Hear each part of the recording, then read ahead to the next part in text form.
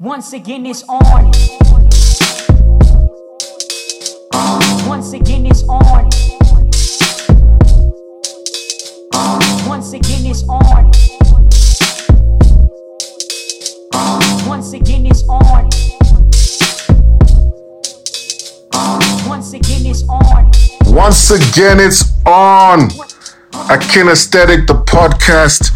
The Shooter's Roll is the show. I'm joined via Skype with my main man, The Smoothness. What's happening, baby? What's up, baby? What's going on, my brother? That's right. No, we here. We're talking all things. We're talking all things The Last Dance. The final two episodes, man. Wow, time has passed so quickly that we're here. So, we're looking at episode 9. Let's start off with episode 9. The premise of episode 9, the Bulls face stiff challenges to their reign in 1997 against Utah and in 1998 versus Indiana. And of course, role player Steve Kerr makes his mark on the dynasty. Episode 9 starts with that wonderful story, Reggie Miller, Black Jesus, that Black Cat Jordan. What do you remember about that story? Had you heard that story before? Yeah, I'd heard the story before. At some point, I was a huge Reggie Miller fan as well. So I started to follow a bit of Reggie's stuff, and then I heard about that story. And then I saw the fight. I think it was was it Come Fly With? No, it wasn't Come Fly With Me. Which one was it? Was it the Air Up? I can't even remember which. It was with what? The Reggie Airtime. I think it was Airtime. Yeah, where it shows him with getting into the fight with Reggie. It was one of those MJ DVDs. It's one of the MJ DVDs, but it's also on the Reggie Miller documentary, Reggie versus the Knicks. It's also on Reggie versus the Knicks. Exactly. Yes. Winning time. That. You know what? There are a lot of people talking about a lot of the 30 for 30s now because everyone's talking about Rodman's one, the Pistons. I think we've also spoken about it on the show. If you've got time, go check out Winning Time, Reggie Miller. It's the best. People need to know about Reggie Miller, man. Anyway, people need to know about Reggie. But anyway, So that's kind of Winning Time is the best. Winning Time is the best. You gotta check it out. Winning Time. Reggie Miller versus the New York Knicks. Oh man, I feel like we could do a whole show just on that alone. I think we very well might do a whole show on that because and I wanted to even talk about those Pacer teams because I actually like that Pacer team, the one because Jalen Rose, as you know, is one of my favorites from the Fab Five, and up until that point, his career was kind of wasn't living up to his potential until he was traded to the Pacers. Larry Bird became his coach, and Larry Bird brought out the best in Jalen Rose. So I had love for those Pacers team. But back to Reggie, you were saying, he won his 6th Man of the Year at Pacers, right?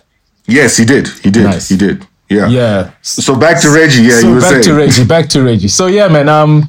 So I really started to dig Reggie, and I just liked the whole. Remember, I've told you I like the trash talking and all of that. And he always seemed to be that one player that didn't give a damn. Just didn't give a damn. Was out there to ball, had mad skills, and was able to back up his trash talk. So I knew about that incident. I wasn't too sure that they were going to add it though, but I was pleasantly surprised that they did. But I think it was a good way to kind of draw in the audience, with that kind of scene opening it up. It really just drew it in. I thought that was dope. I really did that. And Reggie's a great character because even later on in the thing when he says, "I gave Jordan a light shove," like he pushed him. Oh, Reggie. But, and one thing, did you see the whole fight? I'm sure you've seen it. Obviously you have. You know that MJ stayed in the game and Reggie Miller got kicked out in that fight scene, the one in the beginning. MJ literally punched Reggie Miller in the face. Reggie Miller he didn't even get to throw any punches, and he got a tech and he got thrown out the game. MJ ended up shooting the technical free throw and he missed. I think there was a similar story. I was listening to John Starks talk about a time when he and Jordan almost got into it, and Starks was like, "I got kicked out the game." Oh man, hey man, that's why he's Black Jesus, man. Hey man, I love that story. Yeah. I love that story so much. The black cat, black Jesus. Yeah. I said I never called him. He said, these are the names I refer to. It then moves swiftly to the Utah Jazz part 1, i.e. the first time they met them in the finals that year. And what one thing that I missed was if you remember the trash talk when Malone was at the line and Pippen went to him and said, the mailman after he missed the free throw or just before, the mailman doesn't deliver on a Sunday. Do you remember that? I remember that. I thought that was so good. I didn't believe that it was actually, I thought it was a myth that he actually said that. I didn't know that he actually did say it until, later on, then we started seeing this actual footage and I could actually see that he did actually say that. I thought a writer, because I read it somewhere. I didn't hear it from Pippen. I read it on one of those, I think it was a Slam magazine article. And then Pippen walked over to the mailman and said, "Hey, the mailman doesn't deliver on Sundays," and he ended up missing. I thought it was just, I don't know. I thought it was just made up because it just sounded too good, But clearly, this is probably the best trash talk line of all time. I'm gonna throw it out there. It's the best line of all time. I would say I agree with you. It is the best line of all time. And we've even spoken on this show. You more of a trash talker. Last week you were talking about counting down. When you were counting down, I'm going to score 40. I think the most trash talk I ever managed, and like I said, I'm not that. It was after the game. I remember one game I had one guy really biting on my up fakes. So after the game, I was saying to him, I had you jumping like a kangaroo, man. That's the limit of my trash talk after the game. You remind me of Steve Kerr. And man, shout out to Steve Kerr though, man. Shout out to Steve Kerr. There's one thing that this thing, that's why I love this documentary because it's really giving even us avid basketball, purists, doctors, with our doctorates in the game. There's certain things that are coming out here that even I either didn't know or don't remember, just because of when it happened. But Steve Kerr came up really, really huge in Game 7. Yes. Really huge in Game 7 against the Pacers, by the way. And Reggie Miller even came out and said, listen, and I'd heard this before, but he reiterated it again this week. He's like, listen, man, we were prepared for Scotty. We were prepared for Michael. We were prepared for Dennis. We were not prepared for Steve Kerr. And those 11 points that Steve Kerr dropped were the biggest points of the game. Every time he scored, it was at a pivotal stage in the game. And that last 3 that he hit when Rick Smits lost the jump ball to Michael Jordan. According to Kerr, and I think even Mark Jackson says the same thing, that if they win that jump ball, they believe that they would have won the game. Because the sequence was that they got the jump ball with Rick Smits and Michael Jordan. Rick Smits loses the jump ball. The ball fumbles around, ends up in Steve Kerr's hands. Steve Kerr pulls up, drains a 3, boom. Then the game is tied. At that point in time, the Pacers were up by 3. And I think there were about 2 minutes to go. So if they win that game, if they win that jump ball, there's an opportunity for them to go up 5, maybe even 6. But as opposed to that, now it's a full swing. Steve Kerr hits the 3 and the game is tied. And I think all the momentum literally just shifted over. I think Jalen even said the same thing. Literally after that jump ball, Jalen says it was like we all of a sudden they were playing against a JV team. Everything was going in. And the other thing about Steve Kerr, shout out to the humor and also the story of his dad. I found this these episodes. We spoke about last week being very emotional. I really found these episodes very emotional, actually. Yeah, especially even that part when they went into Steve Kerr and obviously the assassination of his father and just how they brought his mom in. I really like that about this kind of storytelling where you can peel back the layers and let people get an insight. So when you look at Steve Kerr, especially for younger, you think of him as the coach of the Warriors. He's outspoken politically, but now and if you didn't know, I knew the story before, but I'm saying if you didn't know, you now see a totally different side. The side you're talking about where he shows up big in those games and then obviously the tragedy of losing his father. Yeah. It was great, man. Yeah, so now that series, why I brought up the mailman line, because that series is obviously known for the food poisoning game, which we'll get to in a minute. But I was really hoping that they would put in the Pippen thing, because I think that summed up a whole bunch of things. And even they said, and there's a great story on ESPN.com now, which is about just that line. And that whole thing. So it's a great read if you get it. But like how Pippen himself didn't really talk trash. So for him to come with that line, man, you gotta send that through to me, man. Huh? You telling you telling our listeners? I mean, what about your boy? I was like, what do you mean? There's an article about this. Dish the rock, Akeem. Dish the rock. I don't know you like this, man. My bad. That's so strange. I'll drop off. I'm giving you live updates. I'm living in the moment. But don't worry, I'll dish the rock. But the food poisoning game, again, for me, obviously that game has mythical proportions, because it just sums up this man in more ways than none. How is the Five Guys delivering the pizza there, though? Man, look, I don't want to lie to you, man. I would have been one of those 5, P. I would have been one. In all honesty, those guys were really timid, in my opinion. I would have, as soon as that door like opened 1 inch, I would have just right through that door, B.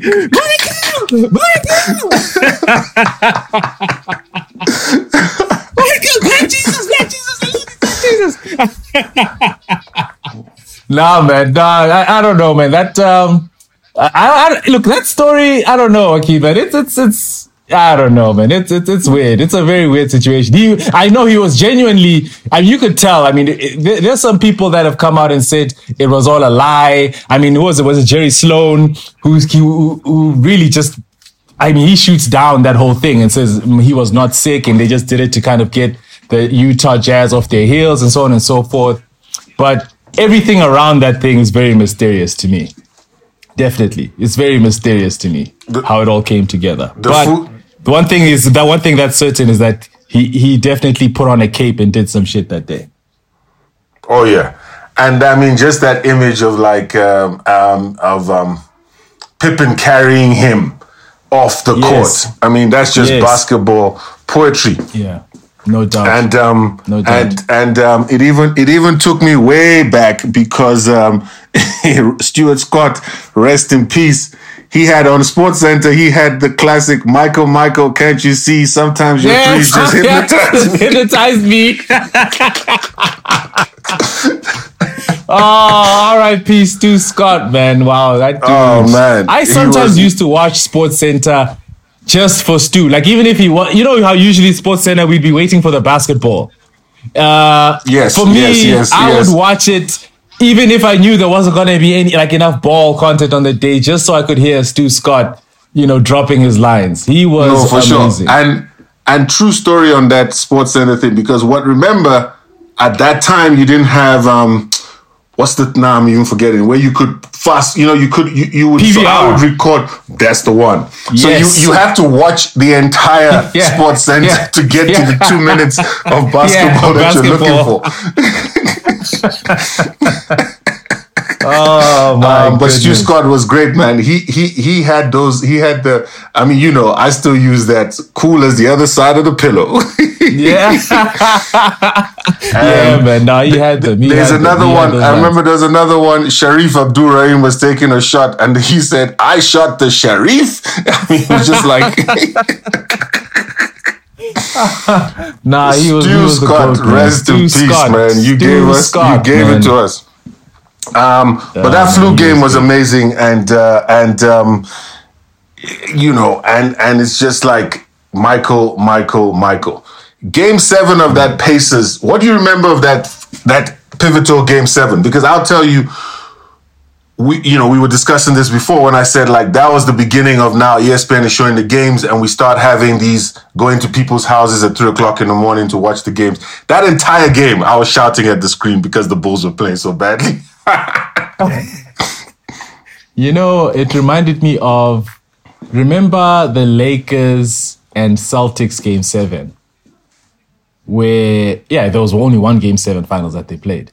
It reminded me a lot it was very similar, because remember how in Game 7, except I was on the other end of the spectrum because I was supporting Boston. This is when PS and Kobe were going at it. If you remember, I was supporting Boston. You know? Yes. Sometimes you lose your way. Sometimes you lose your way in ways I never fully understand. Remember, my love for Kobe started very late, man. Very, very late. Very late. Remember, there was Allen Iverson, and he did my boy Allen wrong. And after that, me and Kobe weren't friends for a long time. But, as the great ones always do, they eventually just win you over, So you never know. Maybe there's hope for LeBron. But anyway, so it reminded me of Game 7, LA versus Boston, because Boston was playing well, right? But they just couldn't push. They just couldn't get LA off. You know what I mean? Yeah. And with the Pacers, I remember the Pacers playing so well, but they just couldn't. They couldn't get over the hump, and Chicago just kept chipping back and they seemed to be playing so badly. It was just, you couldn't understand how they were still in the game. That's how I saw it, at least. I thought, as you know, they just played a bad game. But then in the last 5 minutes of the game, everything turned around. It was such a nerve. It was a difficult game to watch. You almost those types of games. Sometimes I feel I don't know about you, but sometimes I don't enjoy those types of games. It's too hard. You know what I mean? You're literally, you're throwing things around the house. You're punching the walls. I mean, it's crazy. That's what I'm saying. So that night, my friends and I, was part of us from the UCT basketball team, and they were just laughing at me. They were like, "Can you calm down?" I'm like, "No, man. Just they laugh."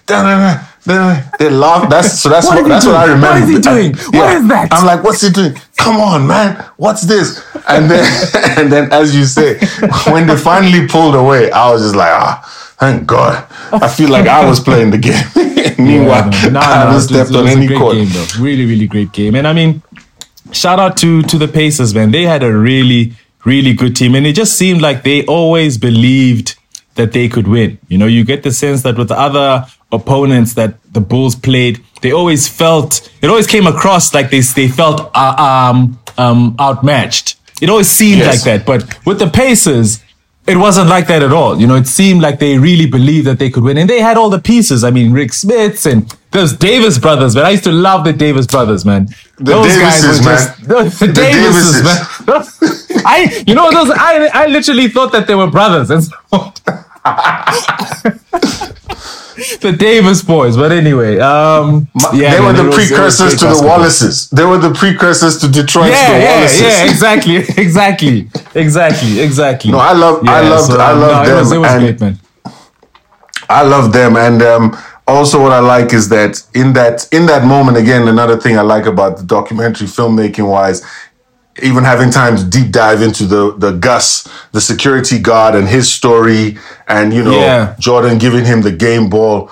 It's just so beautiful and so intimate, and then Michael congratulating his teammates on that win, which I thought was also a very beautiful sequence, because obviously you've seen him berate them and all that stuff, and to also show that side that, this is the game, and at the end of the day, you push each other so that you can enjoy this success.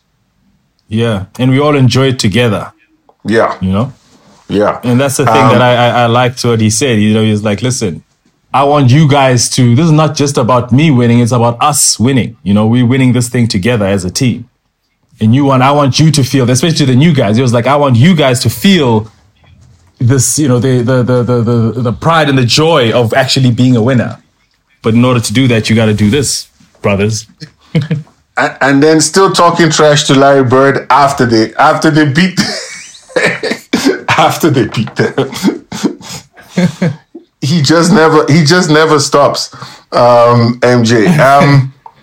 And then that's a great segue to episode 10, which is in the caption, obviously the build up to concluding The Last Dance, and then the reflections on on the dynasty. The one thing I did like was Mark Vansel at the beginning when he talks about Michael Jordan. And I think we can talk about this more a little bit today. We can also talk about it when we deep dive next week. But like, what was the thing that separated Jordan? Is that thing that he talked about is that guy was always present, and that's the separator. He wasn't thinking about failure. Why should I worry about a shot that I haven't taken yet?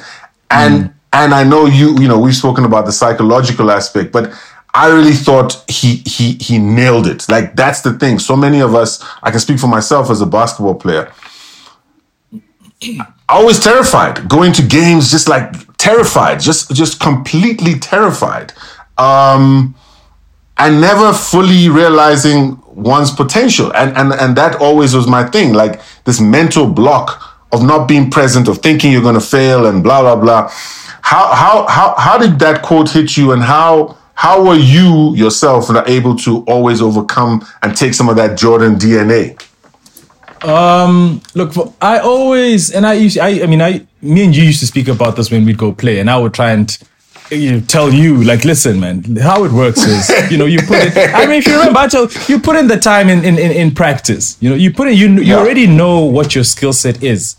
Why would you be worried about not being able to do stuff that you already know you can do? And that's where I think the importance of the preparation comes in. And I think that's why people like him and Kobe were so similar, because they took that preparation so seriously, so that when it came time to perform, you just, the preparation is more difficult than the performing, because now you're going to perform on stuff that you already know how to do. When you're preparing, you're still going through the grit and the grind of preparing. You're putting yourself through your paces. It's tough, but now you're on the stage and you've done the preparation. So, what is there to be anxious about? You have to now be present in the moment to execute on all of these things that you've been preparing for. And you've done the work. And that's why it's important to be genuine about, or intentional rather. Intentional is the better word. To be intentional about how you prepare, intentional about getting better. You need to be intentional about wanting to be the greatest. You need to be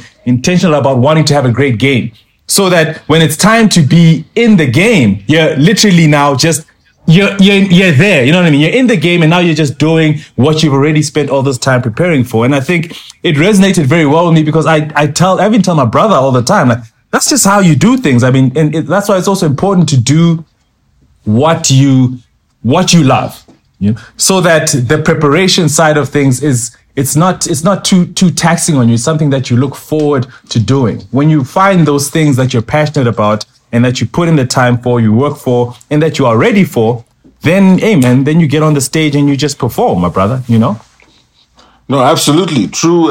Preach. Preach. and you're absolutely right. And I found, like, for me, as I've spoken about, the lessons of basketball have helped me as a filmmaker, because everything you're talking about there is how I approach my work as a filmmaker, which is the thorough preparation and all that stuff. Yeah, I've seen you. But in basketball, in basketball, I just, even when you practice, I mean, obviously, but I'm speaking of, that's just, and as you say, we've spoken about this. I remember we would be playing and I'll do something. You're like, no. Why don't you just do that other thing that you know what I mean? The thing that you're very good at. Why are you hesitating? Why are you hesitating? And I think that's part of why I always admired people like yourself and obviously Michael Jordan, who, they just never entertained that on the court. And even my brother, who's like far better basketball player than I was, he just got into a place where he could be at his best. And I really admired that. And I think you've honed it down. If you've done all the steps, you can take the shot, and you don't have to worry. Like, doesn't matter. I mean, we saw in this series, he double clutches a 3-point that almost goes in. Yeah, and everyone's gasping for it, like, oh my God, everyone believes that thing is going in, which it almost did, but I like that part as well, where he plays to that, and he's like, I had everyone on their heels there, and everyone thought it was going to go in, right? That was entertaining, but exactly. I wasn't running like Jesus on that night. Yeah, so episode 10 takes us into that final series with Utah, and you and I spoke about this, where Dennis Rodman. What I like about these guys is when they take their load management, they're not taking load management to chill at home. He's going to Vegas and he's going to play with Hulk Hogan. Jordan takes time off. Jordan takes time off, but he goes to become a baseball player. He's going to the What do you remember? Like we said? Like I remembered it, but it was like when I saw it, I was like, oh yes, I remember this. Yeah. I had completely forgotten about that. Completely forgotten. And I just remember, like you were saying, when the commentators were making some of the calls. In fact, no. What I remember was Jordan in a post game interview when they were talking about the game, and MJ was like, and I remember this press conference so vividly. He's like, I know you guys were expecting to come out here and you're probably expecting to rag on Dennis about everything that happened. But then the guy comes up huge, grabs all these rebounds, and then ends up hitting the 2 biggest free throws of the game. And they showed those free throws actually in the Last Dance episode, where I think it was 2 minutes to go. He grabbed a very pivotal rebound, got fouled, got to the free throw line. I think the Bulls were up by 3. So this was kind of to secure that lead. And he went up and hit both free throws. And for those that don't know, Dennis Rodman was not a great free throw shooter. He was not a great scorer, but Dennis wasn't about putting the ball in the basket at all, So I remember MJ making that comment, but now after watching the episode, it's like it's all coming, like full circle, and the whole Rodzilla thing, like I'd heard the term Rodzilla before, but I just never, it just never came together, it just came together nicely with this last episode. But that's crazy, man. I mean, imagine during the finals. That would be crazy in the regular season. Yeah, exactly. that would be crazy in the regular season. He's doing it in the finals. And again, it's like you could break something, Rod. You could break something, Dennis. Oh my goodness. And then I love the fact of them trying to, that's why the behind the scenes camera, him escaping the journalist. And these journalists thinking they can outrun a professional athlete. With cameras on their shoulders. There's something actually that I also need to bring up. There's something I noticed in episode 10 and I kind of got flashbacks of previous episodes. Dennis Rodman has these pajama pants that he seems to wear all the time. They're like either they're checkered red and black or checkered blue and black. Like even to practice, he wears like. I want you guys to look out for that. Again, look out for that. Dennis Rodman literally wears these 2 pairs of pajama pants all the time. I'm glad you brought that up because I was thinking like, and it was a moment of like, he's not even trying to dress properly here. He's like, I'm a millionaire, whatever the amount of money he was making that year, $3 million a year. But I'm gonna rock these check pants and this white t-shirt. That's when you know you're rich. And these slobs. Little slobs of his. Yeah. Nobody's asking Dennis Rodman how many sneakers he has. Oh man. Dennis, no, you're right. Dennis. He's like, and then obviously we come to what I feel is like the definition of everything. That ultimate game 6, the calm before the storm. Everything for me comes together in that game for all those characters. For Pippen, bad back, but redemption in the sense like not the migraine, not the 1.8 seconds. I'm going to grind this thing out. He has his redemption. Rodman has his redemption. They all, and of course, Jordan has the best game of all. Like, doesn't matter the 69 points, the 63 of it, but everything came together. I might get emotional chatting about this game, but what's your feeling on this game? Hey man, what's your feeling on this particular game? For me, it really solidified MJ's GOAT status for me. I think for me, this is that thing that I feel the millennials and other people just didn't get to experience. So, and that's why they just can't understand why we are so, fanatical about this guy. for me, I always knew Jordan was great. And at that point in time, I'd already decided that, you know what, this guy, you know, he's the greatest of all time. But he was still in the same, you know, bracket or breadth as the Birds and the Magic and all of that. Yes, he's ahead, but he's with these guys. But watching that game and being as close to the series as I was, in terms of catching all the games and kind of knowing what's happening, building up, and, you know, seeing Scotty go down. For me, the part when Scotty went down, I was scared, you know, because I knew that if they lose that game, it's going to a game 7 and they're not going to win a game 7. Pippen's not going to, because I've had a back injury before. Back injuries are literally debilitating. You can't do anything. There's no lateral movement. You can't jump. So with a player like Scottie Pippen, and with that skill set, you know, it renders you useless. So MJ literally had to dig in deep. And I remember just sitting there and watching the game, and I could see how exhausted he was. I was tired just watching him, you know, kind of burn his tank out. Seriously, I was tired, you know? And the way he just kept digging deep, it was the embodiment. Yes, it's a team sport, I know. But this literally was one guy taking 11 or 15 people, putting them on his back and carrying those people over the finish line. That is what this game was. And for me, I have never seen anything like that previously, and I'm yet to see anything like that post. And that's why for me, I can't see a scenario where that would happen again. But until it does, this guy he's head and shoulders above anyone else when it comes to the greatest athlete of all time.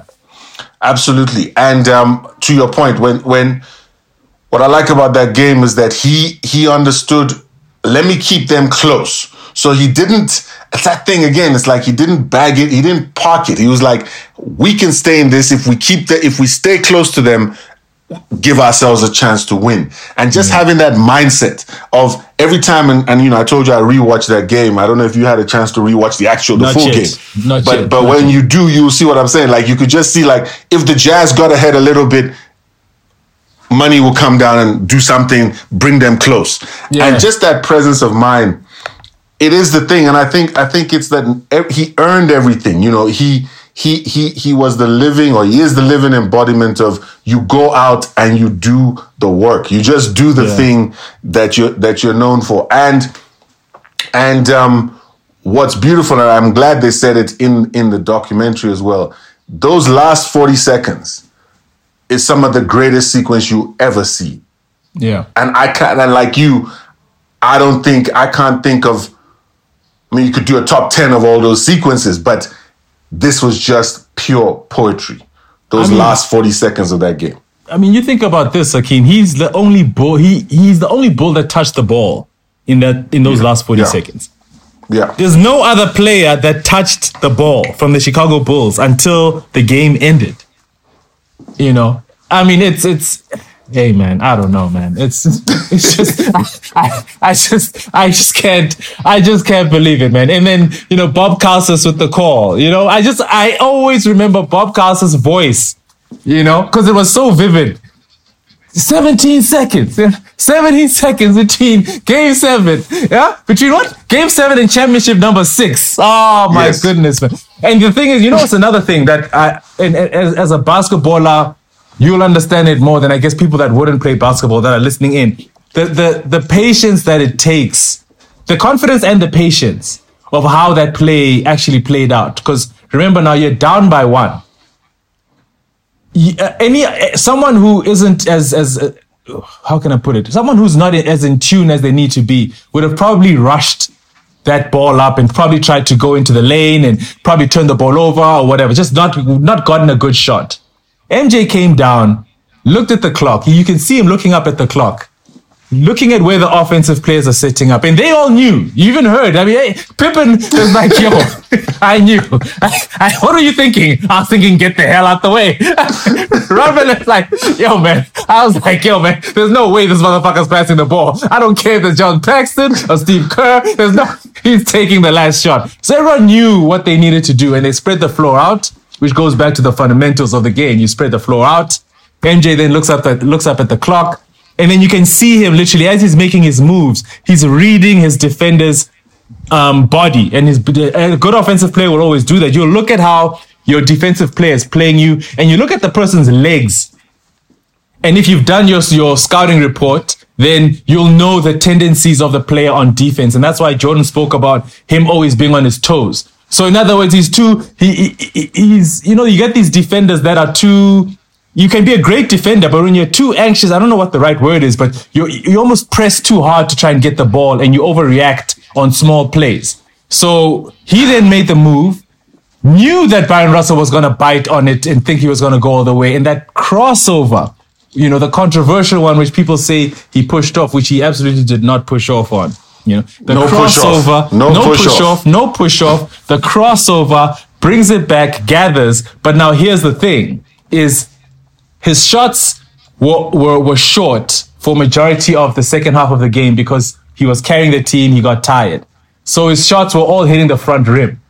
So he knew the flick of the wrist, keep the hand up there. Literally went back to the fundamentals. That's what makes it the most beautiful, picturesque shot. Literally had to put that extra flick of the wrist in, had to go all legs. You could see he literally went back to high school, you know what I mean? And was using the fundamentals that he learned from there, got up, boom. You see the arc, you see the flick of the wrist, and it's nothing but net.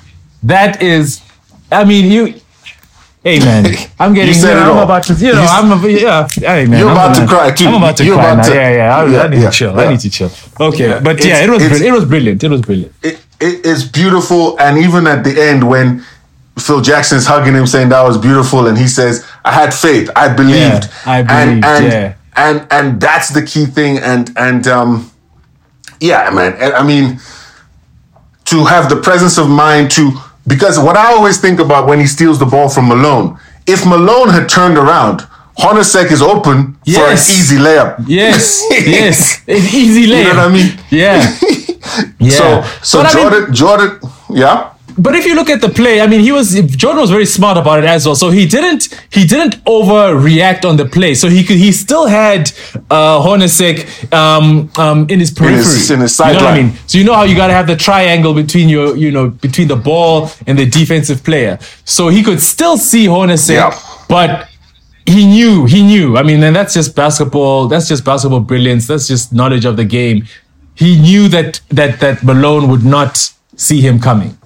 So that little pause still had Hornacek in his eyesight though, but that little pause and then went all black cat on him and jumped on that ball. Malone didn't know what hit him. Malone just falls to the floor like, what the hell is going on? Oh man, and that was it. Absolutely. And that was it. And as the series obviously comes to a close, it's been 5 weeks. Obviously, the world is we've never been in this scenario before, a pandemic, and these episodes have brought some kind of relief or respite from the real horrors of what's happening. And I thought their reflections on why the dynasty was broken up. What did you make of those sort of final thoughts? Reinsdorf and even Jordan saying, I'm going to miss iPad Michael, by the way, looking at the iPad. I agree with Jordan. Like with anything, if you tell a bunch of people, let's run this back one more time. Sure. They're not going to say no. Even though Phil Jackson was saying he was tired and he felt, and I think he was looking at it from the point of view of, I got to work with this other Jerry again and that stress. But if Reinsdorf had been more forceful, I think, like Jordan was saying, you convince them to come back. They will come back. I think they definitely would have. They definitely would have come back. What's your thought? I think we're ballers. You always want to run it back. You think of playground ball. It's blasphemous to the game to walk away from a half court, ball and you without having lost the game. You know what I mean? You have to literally have a team beat you guys before you get off. So it leaves a bit of a bitter taste in my mouth, in all honesty. But at the same time, I think it ended perfectly, you know? So their whole thing is, yeah, but, you know, we didn't want to see, you know, the team age. You know, you saw what happened with the Boston Celtics and Larry Bird and all of those guys. And that was their rationale behind it. So I understand that. And I get that. But as a basketball purist, as a basketball player, you know, I'm not buying that. I would rather get old. You know what I mean? I'd rather get old and start to break down, because then we know, I mean, it's time for us to move on. We're old and we've broken down, but we gave it a shot, you know? And they just didn't, unfortunately, they just didn't get that opportunity. And here's the weird thing, here's the funny thing, is that, you know, they were talking about, we want to break this thing down so we can rebuild. But you look at the Celtics, and now the Celtics ended up winning a championship and rebuilding, you know, faster than the Bulls have. You know, the Celtics are now, you know, I mean, they won the championship now with Paul Pierce and them in 2000, 2008, 2009. And, you know, now the Bulls haven't won anything since Jordan and them left. So they're technically still rebuilding. I mean, if you look at them now and their record, you know, they've still got quite a long way to go. So I guess any future general managers need to kind of look at this as a case study to realize that, you know what, Jerry Krause is, you know, probably one of the greatest GMs of all time. But, you know, this is probably not the way you want to try and end a dynasty or rebuild a dynasty, whichever way you want to look at it. Well, it's interesting you say that, because, as you know, they've just hired a new general manager. So it'll be interesting to see what happens coming out. Who has? The Bulls have? The Bulls have, yes. They've just hired a new... Yeah. So there's a new squad coming through next season. So let's see. And tell me, Reinsdorf is still the owner, right? He's still the owner, yeah. Yeah. Okay. Yeah. Well, look, man, what a way to close it out. I love what Phil Jackson did with them, that ceremony, you know, writing the poem. But it's just so... it's so Phil Jackson, though, right? Very Phil Jackson. Very Phil Jackson. And it was just beautiful, man. I shed a couple of tears when I was watching this last. It was so moving. No, it was. We love this so much. Next week we're gonna still talk some more about The Last Dance, and share our thoughts and so on. So gonna be looking forward to that. Anything else you want to add before we sign off? No, man, that's your job. I'm not trying to take your job, B. You know, it's a team effort. You know, this is what you do. This is what you do. Pass me the rock on the 45. Let me take it home. No doubt. Oh, man. Once again, this was great. Looking forward to chatting more next week. The Smoothness. No doubt. Thank you very much, sir. Looking forward to it. Peace. Once again, it's on.